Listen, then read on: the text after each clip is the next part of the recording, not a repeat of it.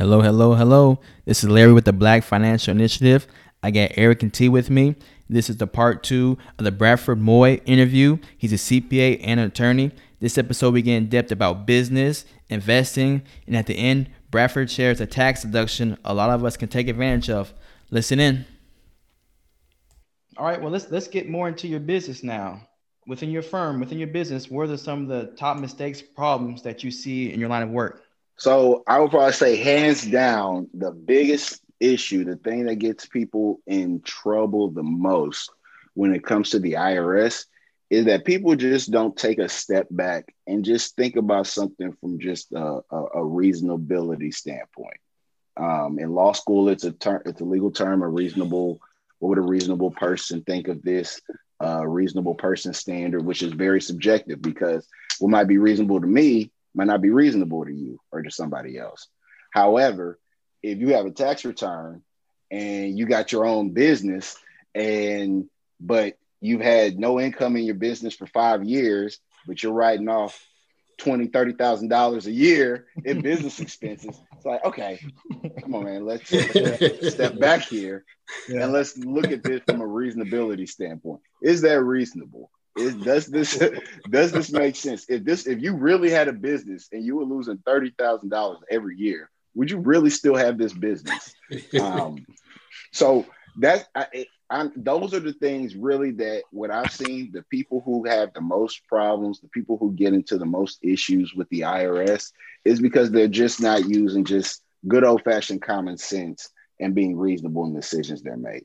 As far as businesses, I mean, we've already covered it, right? There are just so many businesses out there who just really just don't manage their funds, at all. And I don't even want to say to the bit like at all. They just, money comes in, they'll just spend on whatever they need to spend it on. They'll use whatever's in there for themselves. They don't structure anything as far as, okay, I'm only going to give myself X amount of dollars every month or X for me to spend on personal stuff. They don't they don't truly want to separate their business from their personal lives, and so then they're just running. So then at the end of the year, they might look back and say, man, I made $300,000 last year, but I don't have anything to show for it. And I got a tax bill. And so and it's, a real good book to read, which I'm sure a lot of you have read. If you haven't, real good book to read is The Richest Man in Babylon. Mm-hmm. And it's just really, it's really about, you got to be intentional, about saving. You have to be, it won't just happen. And you got to be intentional about paying down debt. And so I would say those are just some of the biggest things that I see are just not being reasonable, not using common sense when it comes to filing your taxes. And then also just not being intentional with truly separating your business income, your business expenses from your personal life and your personal expenses. And I know it can be very hard and challenging. You're better off paying somebody to help you do it than paying the IRS or dealing with the headaches you're going to have to deal with down the line. You really are. When should somebody elicit somebody like you? So I'll be honest with you. I think in at least I know the way that I operate, it's never too soon to reach out, because I'm not going to charge somebody hey man, here's where I'm starting. Here's high level. Here's how much money I'm pulling in now. Here's what I'm trying to accomplish. Or if I don't even know, what should I be trying to accomplish? How much money should I put away for taxes? How much money, how should I do this thing?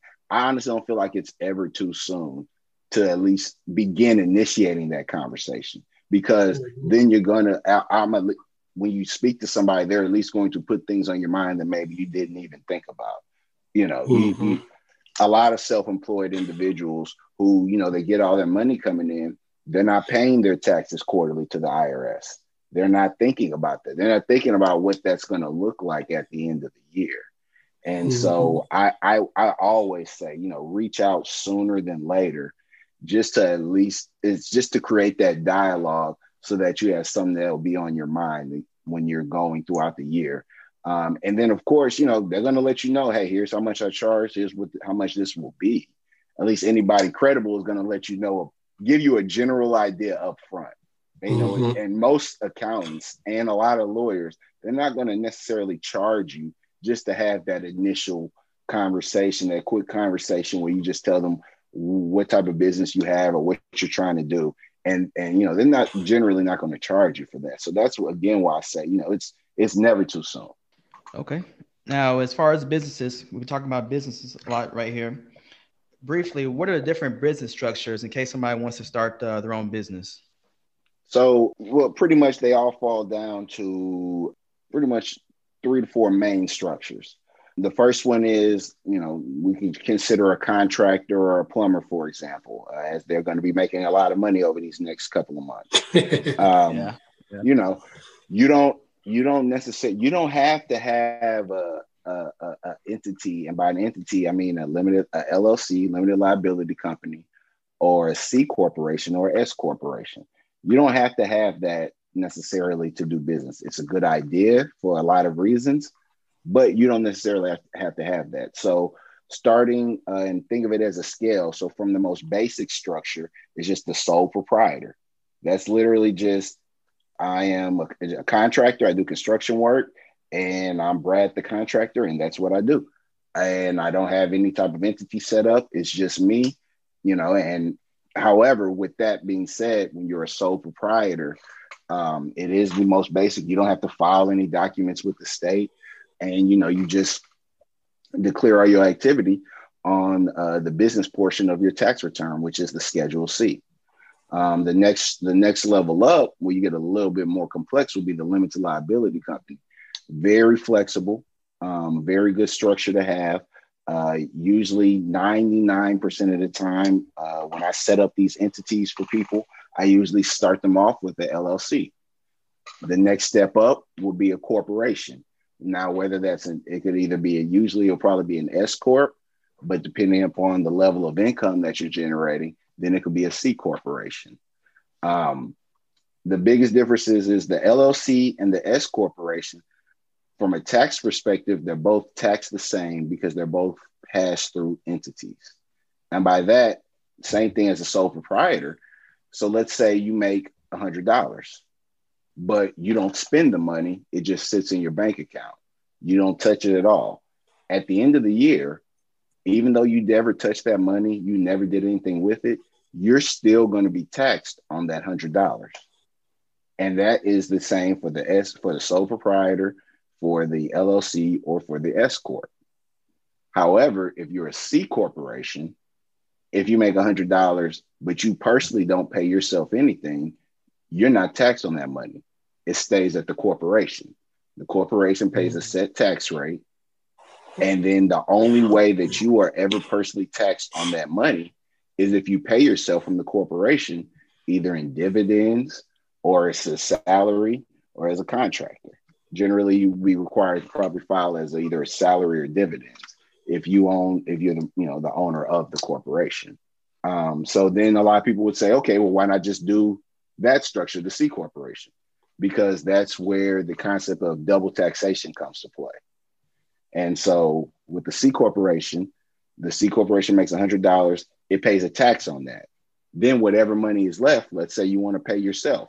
Okay, if you pay yourself in dividends, you're going to be taxed on those dividends. Of course, you're going to be taxed at a favorable rate because they are capital gains. However, you are going to be taxed on that. Keeping that same thing in mind, if the corporation made $100, but then if you paid yourself 50 of that, the corporation is going to pay tax on $50 because the money paid to you was deductible to the corporation. So the corporation pays a tax on that $50 that's left over, profit.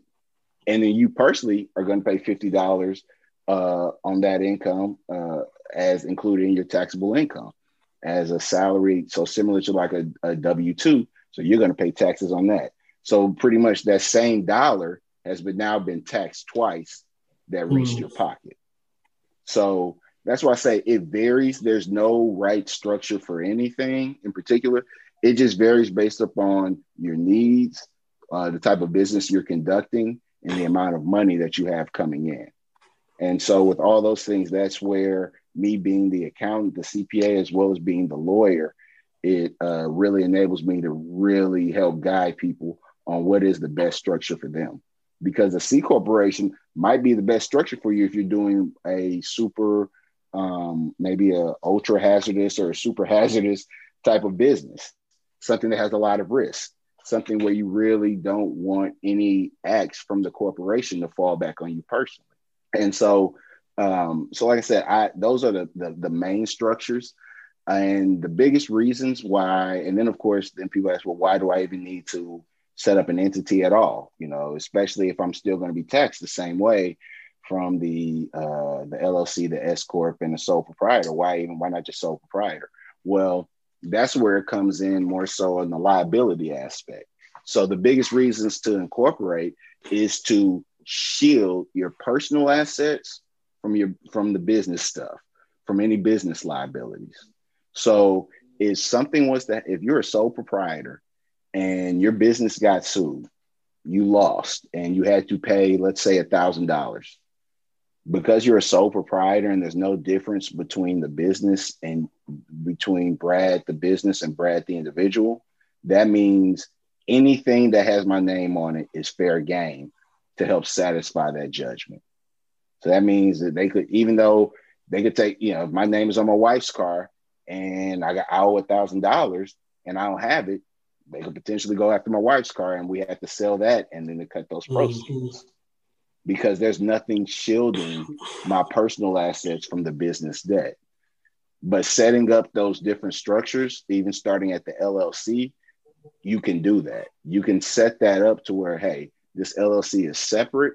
It's got its own business bank account. It's got its own business liabilities, its own business assets. So if you do everything correctly and structure everything correctly, and let's say with that same example, the LLC, you have a judgment for $1,000, but the LLC only has $500 in assets, then if you've done everything correctly, then all your personal assets are completely shielded. And you just say, okay, well, the LLC went bankrupt. All you can get is $500 and that's it. And so that's just, and properly shielding yourself and incorporating or setting up and organizing an entity is one way to help you achieve that. And you can achieve that with the LLC, the S corp, and the C corp. The biggest differences between those is really when it gets down to the more complex you go. So the more, as far as shifting from the LLC to the S corp or the S corp to the C corp, which is definitely the most complex, the most formal structure. They all have their pros and cons. But from my perspective in the world that I deal in, you will be able to take advantage of more sophisticated tax planning as the higher and more complex you go down that line. So as you shift from the LLC to the S, from the LLC to the S corp, from the S corp to the C corp, there are going to be a lot more advantages a lot more things that you can take advantage of to help, lower that tax bill and help keep money in your pocket. Now, you mentioned earlier in the episode, real estate, something that I'm interested in. I think all of us are interested in as well. With the LLC or with any type of corporation, is there a way to lessen the tax burden, or is it really just for a liability standpoint? So I'm mostly the benefits that I see as far as shifting between the different entities. You definitely want to have at least something, but I mostly see the benefit on the tax side because you just can take advantage of more sophisticated tax planning techniques. We could go all in on that. However, the biggest thing that I've seen with real estate is, and maybe you all have noticed this, maybe you haven't, but if you've ever dealt with any of these real estate investors or anything like that, if you'll notice, a lot of times they'll have a huge portfolio of assets, but they also have a lot of entities. They've got LLC A, LLC B, LLC C. They just got tons of them. And, people are like, why? And it's because of the liability. And so let me give you the same examples. So let's say you've got 4 properties. If you have all 4 properties and they're all under one LLC, let's say somebody's in property number 1, there's faulty wiring, the house burns down, and they sue you, and they win. They could potentially go after house number 2, 3, and 4 to satisfy the judgment on what happened on house number one, because you got them all under that same umbrella. So in order for real estate investors to mitigate that, they spread them out. Some might go as deep as to put each property under its own LLC, depending upon the amount of revenue they get from each property. Because doing that, if they do that the appropriate way and structure it formally, then that means if something happened on property A and the house burned down and there's no money left, oh well. The property A LLC just goes bankrupt. I'm still rolling, and, and I'm still rolling, and I still got all these other properties, and none of them have been touched. Even though I've got money in my personal bank, these other properties got money in their bank. They don't have to pony up any cash or do anything to take care of property one, because it was its own separate company, its own separate entity. So it really goes back to that liability standpoint. And that's why you'll see that a lot of times. So like I said, really it's all about setting up these entities. It's in my opinion, it's all about tax strategy and, you know, mitigating your liability and protecting you for the long term. So for let's say an investor has portfolio income, is there a corporation, like for example, the C corporation, to kind of mitigate your tax burden as well? I mean, I wouldn't necessarily say that I need to run portfolio income through a C corporation. You know, and then like I say, this just might just vary upon who you talk to and their opinion on how they would structure it. But I would just say, I mean, you know, if you've got capital gains or capital gains, whether or not you run them through an entity or not, it's still gonna, it's still gonna have the favorable tax treatment. Everybody knows this has been blown up now since back when, I believe Mitt Romney, he's running for president, and everybody was wondering why he was paying tax rates so low and his secretary was paying more in taxes. And it was because most of his income was in dividends or stock transactions, which are all capital gains, which are all taxed at lower rates than a W-2 ordinary income. And so I don't think necessarily when it comes to that, you know, oh, I should run my capital gains through an entity before I run them to me.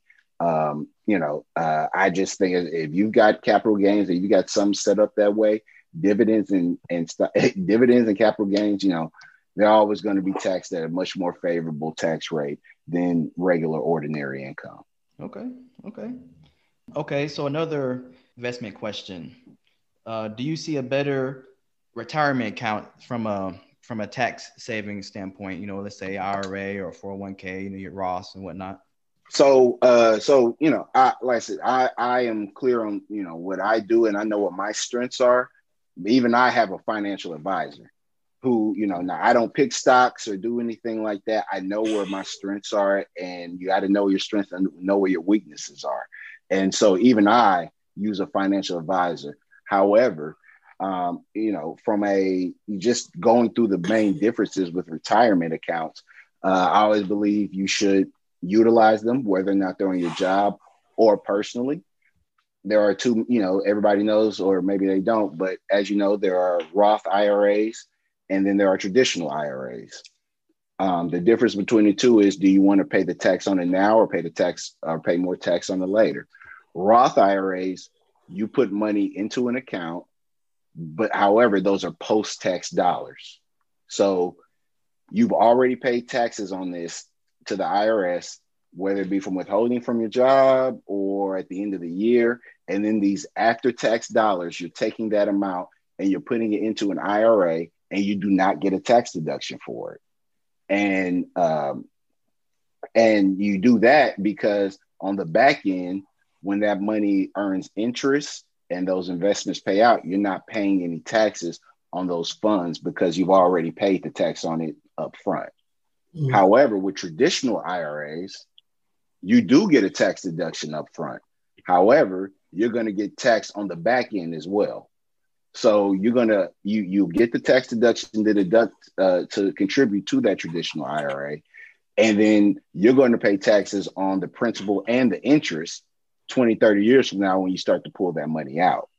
So with that, it's kind of a balancing act between utilizing Roths and traditionals. And not only that, depending upon, there are a lot of factors that go into whether or not you're eligible and how much you can contribute to each one. Because they'll look to see if you're eligible to participate in a 401k at your or a 403b or any type of retirement plan through your job. There are set standards and calculations that say, okay, if you make X amount of dollars and you're eligible, you cannot utilize this on the side, or you can, but you only can contribute X amount of dollars. So with that, I would definitely, there's no one set answer that, yes, this is the one you need. It really varies based upon your tax situation and your income situation and what you're allowed to do in the eyes of the IRS. I will say, however, for my self-employed individuals, they should definitely take advantage of a self-employed IRA, a SEP IRA.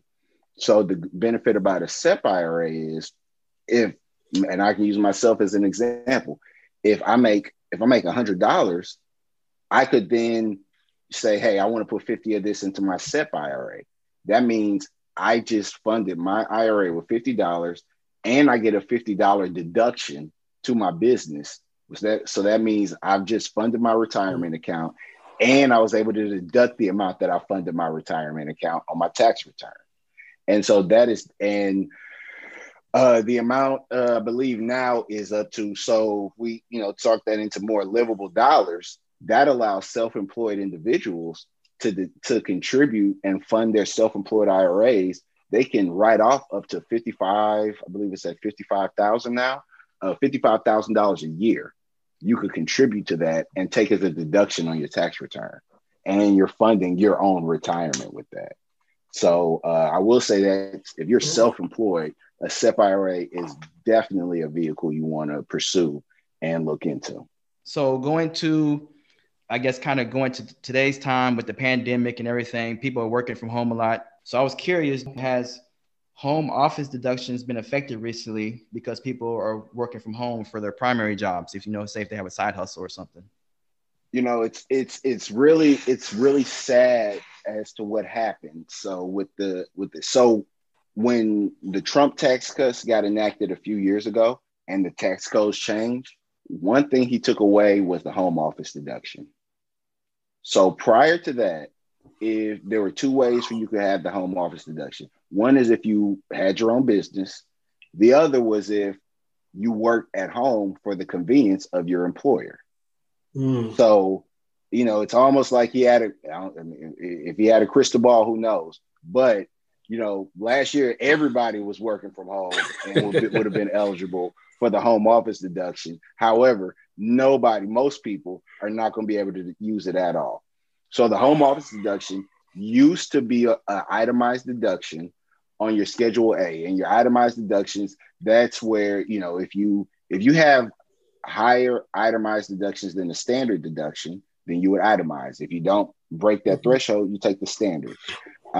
Itemized deductions are things like, usually if you have a home, you were able to itemize because that would allow you to deduct the interest that you paid on your mortgage, the real estate taxes that you pay on the property, any charitable donations that you donate as far as givings to a religious institution or property donations to Goodwill, Salvation Army. Those are the big ticket items usually that enable most people to itemize their deduction. And then part of those, there was the home office deduction.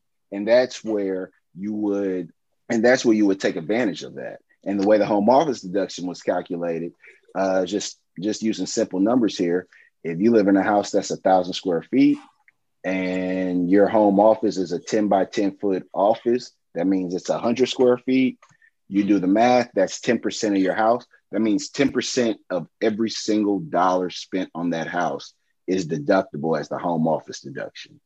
So 10%, if you're renting, 10% of the rent, 10% of, 10% of the mortgage interest payments. If you own, 10% of the real estate taxes, 10% of the cable, getting the line mowed, the burglar alarm, 10% of everything with the house would have been deductible to all as an itemized deduction if you weren't self-employed or didn't have your own side hustle.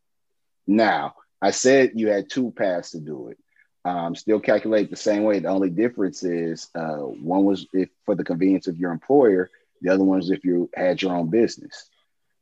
So they eliminated the one for the convenience of your employer. However, if you are self-employed, you can still take advantage of the home office deduction. So it's still calculated the same way, but instead of it being on your Schedule A, it's on your Schedule C now. The only caveat, I guess, with the home office deduction is that a home office deduction can never give you a loss. It can only bring you to zero. So by that, I mean, let's say your side hustle makes $100, and then you spend $1,000 on office supplies for your business. Well, on your tax return, that would mean you had a $900 loss, which you would then use. It all goes into one big pot at the end of the day on your tax return, which would then reduce your taxable income by $900, thereby, lowering your tax bill, increasing or increasing your refund.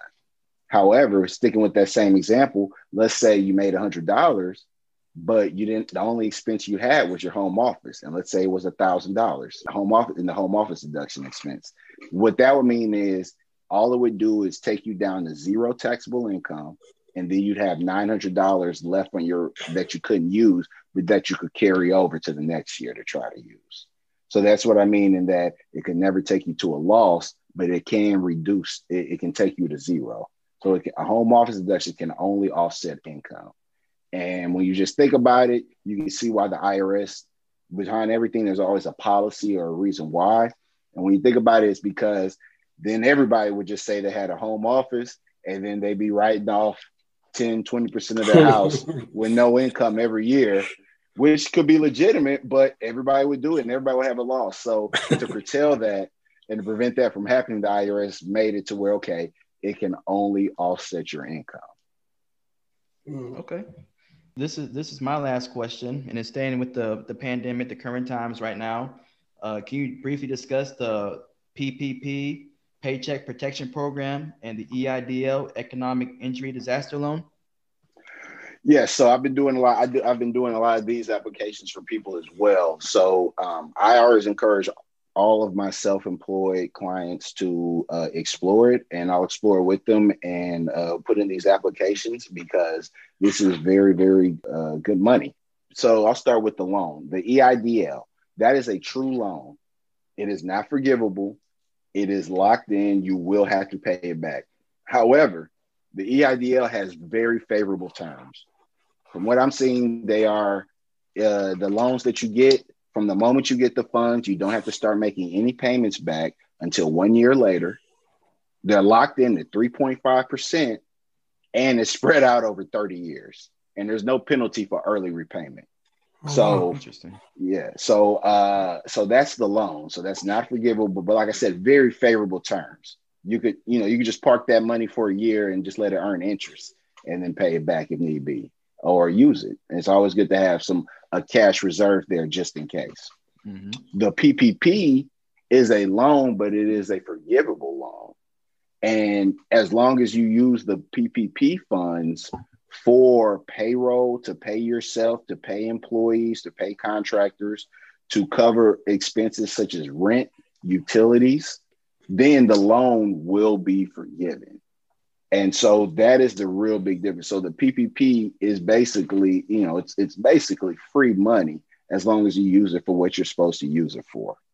And the loan is, like I said, a very favorable loan with very favorable terms, both of which can really help businesses and really help people, especially during everything that I've seen with, the way 2020 was and hit a lot of people hard. And the way the PPP, generally the way they're calculated, the EIDL is generally, you could potentially get up to 50% of your 2019 gross revenue minus cost of goods sold if you sell things, if you sell products. And with the PPP, the way it's structured is the loan amount that you receive is going to be 2.5 times your monthly payroll. So if your monthly payroll is $5,000, that means you'll submit documentation that backs that up. And if you're approved, you could potentially get up to, $12,500. They'll take $5,000, multiply it times 2.5. You get a check, you get a deposit of $12,250, And then you're free to use that money to cover those necessary expenses such as payroll, rent, utilities, things like that. And you then apply for loan forgiveness. And just like that, it's done. And I guess I just, on the tax side of things, a loan is not income. That is why on your student loans, when you make payments, you don't get to deduct the entire amount that you pay. Your deduction is just the interest that you pay on the loan. So a loan is, so that's why when you make payments on a loan, you can't deduct the whole loan because the loan was an income when you received it. So anybody who received any PPP, EIDL, any SBA funds in 2020 is not going to have to worry about a tax impact on their 2020 tax return. Yeah, that was my last question. I really appreciate all the information. Did you guys have any more questions?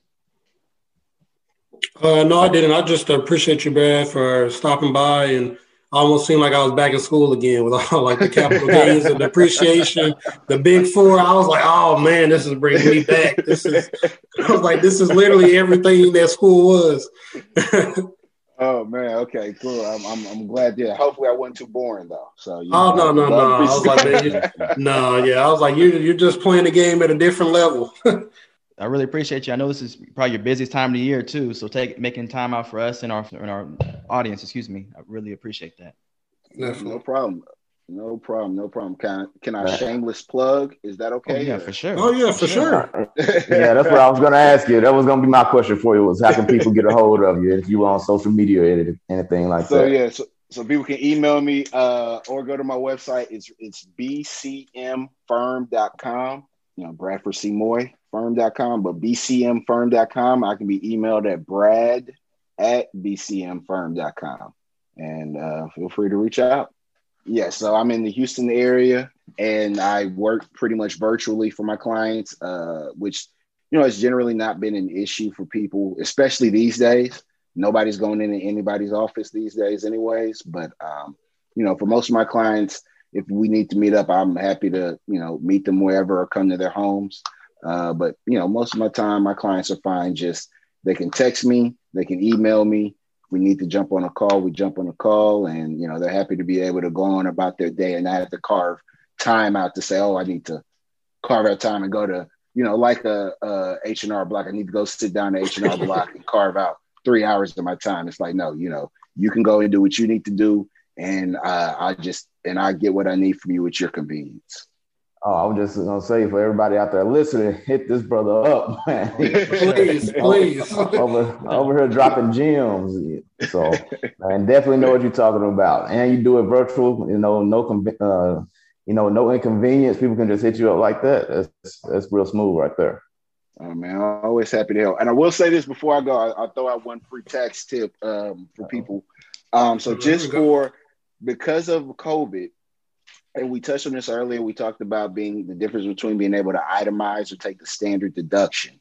Because of COVID, they've allowed a special $300 deduction. So that means even if you take the standard deduction on your tax return, you can still deduct $300 for money that you give into a charity or to a religious institution. So it's not a huge tax rate, but it definitely is going to give you a couple of extra bucks, either to knock off on that tax bill and or increase that refund. So be sure to take what you can get. Definitely. And can you mention like some of the services you provide? I know you mentioned like I think like accounting services or something like that. I know you're a tax attorney. So I do it all. It's almost easier for me to say the things I don't provide than what I do. But no, but high level, man. Of course, tax prep, tax planning, estate planning, contracts, bookkeeping, accounting, financial due diligence for deal. I've done that for people. Hey, I want to kick the tire on this investment. Who better than somebody that can read the contracts, analyze any loopholes, make sure that you're protected, and also look at their books and see how, and really go through it and understand, okay, what makes sense? Why are these assets, why is this so little cash assets? However, income is X amount, just being able to do that deep dive. So like I said, I'm anything with numbers, and especially numbers and the law intersect, definitely feel free to reach out to me. Cool. Eric, did you want to conclude us? I'll mention kind of like some of the news of the day. I know Biden has mentioned $1,400 stimulus checks. I don't know where that is in Congress or when that's coming through. I know they've also mentioned a child tax credit changing to $3,600 or $3,000 depending on the age of the kid, and this to be paid out monthly instead of, I guess, claiming it on your taxes at the end of the year. And also during this time, kind of mentioned save, especially with the snowstorm that happened in Texas. Hotels were price gouging. It was like $250, $300 a night, just to get somewhere if you could find somewhere. Also, be on the lookout for your electric bill, as I guess those who had variable rates in their electric, I guess the company upped the rate to some crazy amount. So I know some people have gotten like $9,000 bills and stuff. So, just be on the lookout for that.